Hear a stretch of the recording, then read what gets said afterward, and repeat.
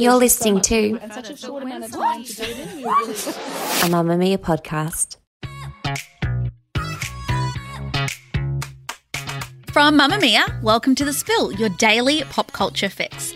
I'm Kee Reese. And I'm Laura Brodnick. And we are gearing up for a very exciting 24 hours of television because the new Sex and the City revival, and just like that, is coming out.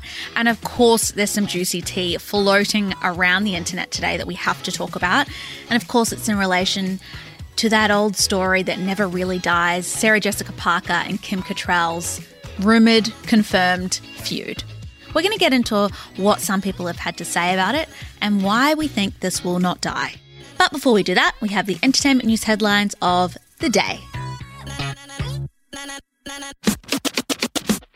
I have news. What's the hot gossip? I want more headlines. So the first trailer for the upcoming Harry Potter 20th anniversary Return to Hogwarts TV special has been released. And look, I know I'm usually pretty much of a Grinch, but guys, it was damn magical. I watched it 3 times with a bit of a tear in my eye. And I'm not even that big of a fan of the movies. It's just so cute though. So the retrospective special, which airs on January 1, comes 20 years after the release of Harry Potter and the Sorcerer's Stone, the film that kicked off J.K. Rowling's best-selling book franchise on the big screen.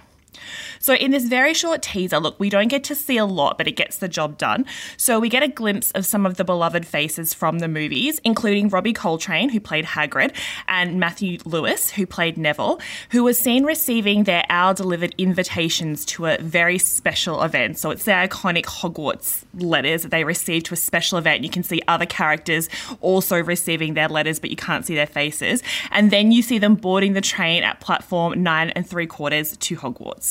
So the teaser then goes on to list all the cast members who are participating in the TV special, so including the core trio Daniel Radcliffe, Rupert Grint and Emma Watson, as well as Helena Bonham Carter, Imelda Sutton, Tom Felton, Bonnie Wright and Ivana Lynch, and they also say more to be announced, so there should be some surprise faces in there.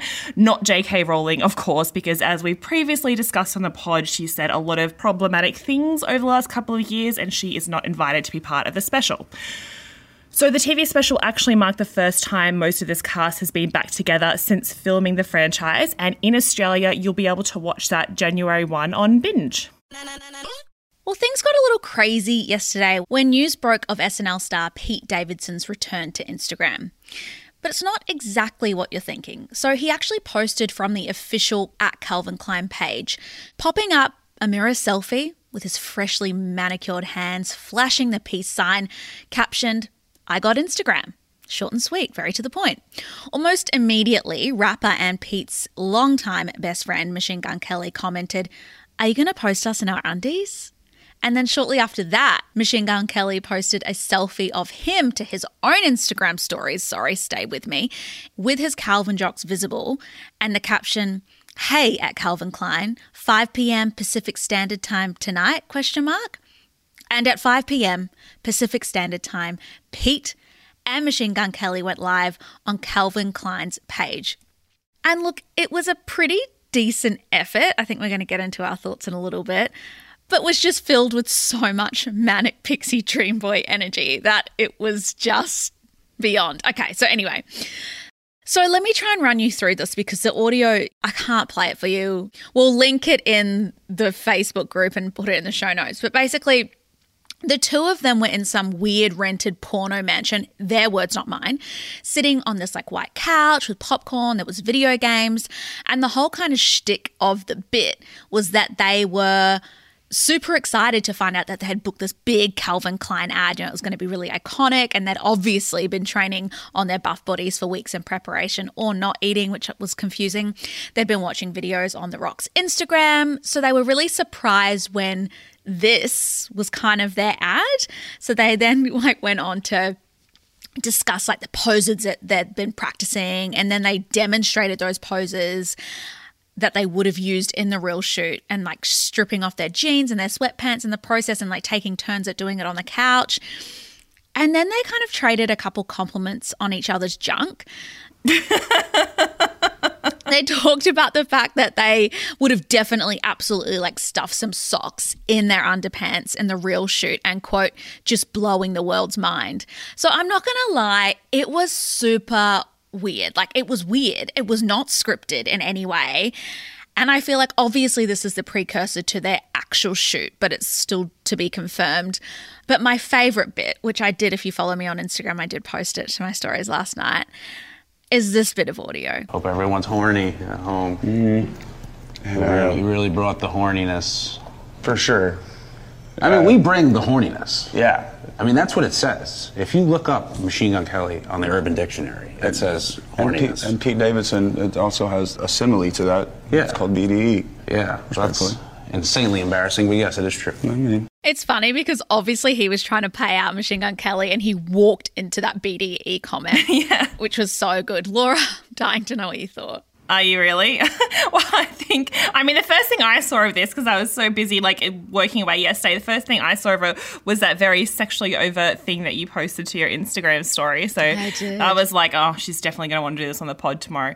Look, To which my dear fiancé immediately wrote me a message saying, yo, WTF? I was like, so I just responded, hurry home, XX. Oh, I was thinking that you were going to be lying on the couch in Calvin Klein's throwing popcorn up in the air and saying, who's horny at home? Oh, Charlie, what a treat for you.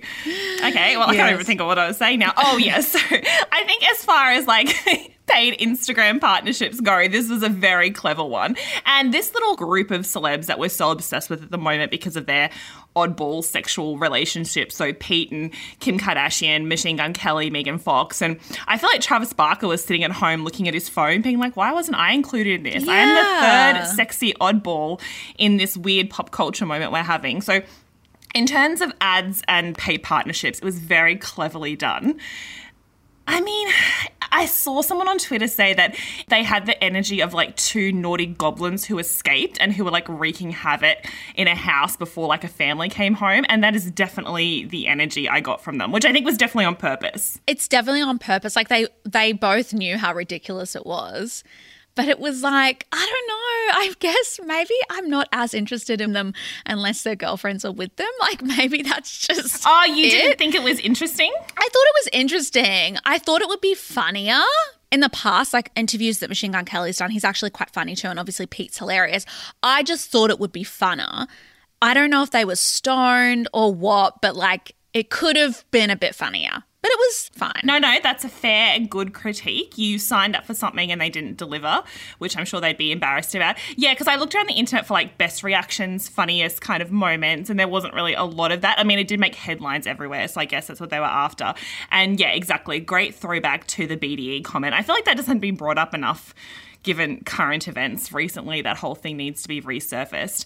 I also thought it was interesting how like Machine Gun Kelly just always gives oddball. Like I just don't see the allure there, aside the fact that he's very, very tall and rich. But Pete Davidson, like I know he was trying to just be a screwball comedian, but he still looked so hot when he was lying on the couch, like pulling his pants down. I'm like, why do you look hot? You look so weird. This is such a weird thing. There is no rhyme or reason. Just don't question it. Just go with it. Go with the flow of Pete Davidson. It's been 17 years since the series ended and 11 since the second movie was released. And in less than 24 hours, the new Sex and the City revival, and just like that, was that Carrie enough? I'm not sure. Will debut on Binge, and we cannot wait to see these stories play out on screen. But there is an old story that is haunting the cast, and press tours this week were no exception. I'm talking about, of course, the Sarah Jessica Parker, Kim Cattrall feud. And while some chose to kind of sort of take the high road, though the more I listen to this audio, the kind of diggier it becomes, Kristen Davis, so aka Charlotte, when she was asked about the departure of character Samantha, who was played by Kim Cattrall, on the US Today show. Kristen, really quickly, does the series, does it explain what happened to Samantha? Yes. Okay. Yes. There's an explanation. We love Samantha. Samantha is never not going to be a part in some way, right? So there is respect for Samantha. It's part of the story. Okay. Yes. Okay, that's quite the tease. We would never disrespect Samantha. All right. And that's how you deliver a pre-prepared answer to a tricky question. Well, others weren't as savvy. And in an interview with The Guardian that was released yesterday, Chris Noth, aka Big, made it clear which team he was on. So journalist Hadley Freeman starts the piece with a quote from Chris, which reads, "I'm not supposed to talk for this long. I told my publicist beforehand, I need to keep this short so I don't give quotes I regret," chuckles Chris Noth. And then she writes, "Too late for that." And about halfway through the piece, Freeman finally asks, "Why do you think Cattrall isn't in the new series?"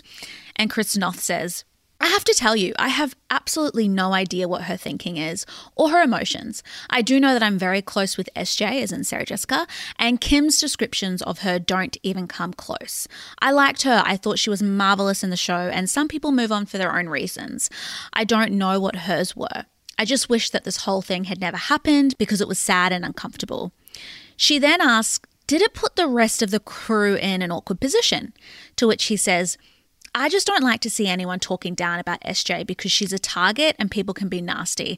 I feel very protective of her and I was not happy about that. That's all I'll say about that."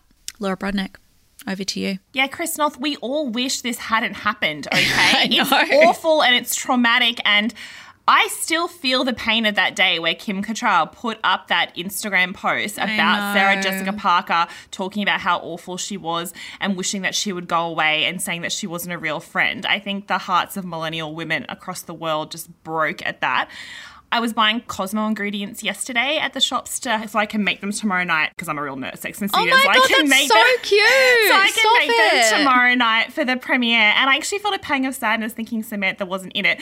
But I think the most important kind of takeaway from what he said, I mean, it's so interesting that he's defending Sarah Jessica Parker, and what he said lines up with what everyone else on that production has said about her and her other co-stars and that sort of thing. Usually when these kind of allegations come out, they can open up a bit of a free-for-all, and then all these stories start pouring out, and that hasn't happened this time around, which, I mean, kind of does make you think maybe this was just a singular issue between these two women that played out over many years, and a lot of stuff happened that we'll never know about.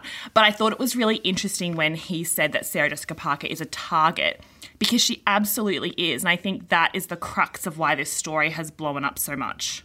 Oh, yeah, absolutely. And you can, in that Today Show interview that we used the audio, Kristen Davis said that she and Sarah Jessica Parker were on like a media blackout. Basically, they weren't reading anything because they kind of knew the reaction that the announcement of the new series was going to have in regards to them aging and, of course, what place do women have being on TV over 50. But they weren't kind of ready for just how horrible it was going to be. So they've made the conscious effort to really like protect themselves from that critique. Because when I was reading the rest of that Guardian piece as well, like it was interesting hearing kind of, and we'll link it in our show notes because it's quite interesting, just the backstory on like how that show was targeted always for different things. And it's kind of, I think, the reason why this story won't die as well. I think it all kind of comes together. They will always blame Sex and the City for kind of ruining what New York was because they showed a very specific version of what it was. They were also really critiqued around the lack of diversity on the show back then when other shows like Seinfeld and Friends weren't. So there's this just thread of things that they're always unfairly judged on. And at the crux of it, it's because they're a woman. And of course, if there's a feud, it can't just be the fact that colleagues in a working environment didn't get on outside of working environment. It has to be this huge catfight. We want more details. Give us the juice. What happened? Did she steal your wardrobe? Like, we can't let it die. Yeah, exactly. But when he says she was targeted, I think that's a very specific nod to the media that we like to consume at the moment because it was a kind of a perfect storm for this to blow up. I mean, it was always going to be a huge thing because it was two women on a show about friendship, and the idea that what we were seeing on screen wasn't happening behind the cameras was huge to people. I mean, we talked about on the pod previously how huge movie franchises like The Fast and the Furious have Dwayne Johnson and Vin Diesel like having this huge catfight, I would call it, for years and years on end, and that's a show about friendship and family, and no one really picks up on that. But I think for Sarah Jessica Parker, it was a perfect storm because in the last couple of years, there's two main narratives around women in pop culture that the media eats up, including us, and that people just want to read about and consume. And one facet of that is the idea that these women who were poorly targeted by media in the past, so Paris Hilton, Britney Spears, Lindsay Lohan, all of those people are having their redemption arcs. But the flip side of that is like there's this real hunger to bring down the good girls and the women in media who we had seen who, you know, had built their brands on kindness and friendship and women empowerment. I mean, we saw it happen with Chrissy Teigen. Obviously, what happened around her always would have been a media storm, and what she said were awful. No one's denying that. But I think there was more of a kind of fever around it because she'd had this relatable girl's girl family stand up for justice persona. And the same thing happened with Ellen. I mean, we've talked before about how lots of talk show hosts who have empires like that have also had allegations around toxic behaviour in workplaces. But because Ellen was like, you know, she was very like women and kindness and stand up for each other and I'm friends with everyone in Hollywood and all that sort of thing. And that's why people were so much more thirsty for her downfall. And I think we saw the same thing with Sarah Jessica Parker because she's an unlikely villain. And I think people, when you're looking at famous women in the media right now, as much as we love a redemption story, we also like an unlikely female villain. And Sarah Jessica Parker, for years, we saw her as Carrie Bradshaw. You know, she would dress like Carrie Bradshaw on red carpets and she kind of had this magical air about her. She has a shoe shop in New York. Like, you know what I mean? Like, she really lent into the whole Carrie thing. And if you go into the shoe shop, she's often working in there and she will help you find shoes. And she's got this real magical Carrie energy where she's like, I just want to help you look beautiful and all this kind of stuff. So the idea that she wasn't that behind the scenes, I think made for a perfect storm for people to want to turn against her. Yeah, that's such an interesting point. And even you bringing up the nice girl persona, those are the words that even Kim Cattrall used in that initial statement in 2018 when she started everything. You know, she says, I'm writing to tell you one last time to stop exploiting our tragedy in order to restore your nice girl persona. So it's almost like she handed the feud on a platter to the media to then run wild. Yeah. She knew that was like the red flag that would get everyone's attention is putting the nice girl persona in there because no one wants to believe that that's true now. We just want bad girls gone good and good girls gone bad. It's really retro when you think about it. Like, we think we're being very progressive with the way we talk about women in media and like things are definitely better than they used to be. But it's like we can't lift one side up without pushing the other side down. And unfortunately, the side that we're pushing down is women who have had that girl's girl, nice girl persona throughout their career. Well, at least we're safe. Why? Because we need a redemption arc or we don't have nice girl personas? Damn it, I know. You don't have a nice girl persona. I, on the other hand, am a bad girl turned good, honey. I'd say the opposite. I'd say you're a very good girl when you came on this podcast and you've been ever slightly corrupted. You would never have sassed me when we first started.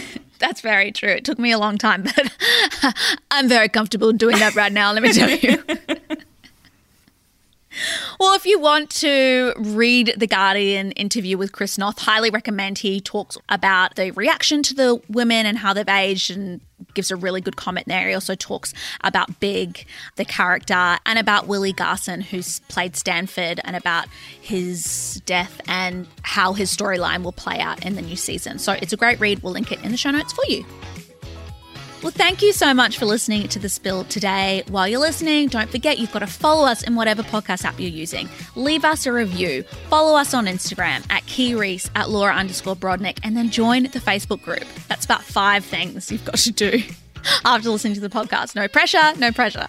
This episode of The Spill was produced by Laura Brodnick and Maddie Joannou, with audio production by Maddie Joannou. We'll see you at mamamia.com.au. Bye. Bye. Mamma Mia acknowledges the traditional owners of the land we have recorded this podcast on, the Gadigal people of the Eora Nation. We pay our respects to their elders, past and present, and extend that respect to all Aboriginal and Torres Strait Islander cultures.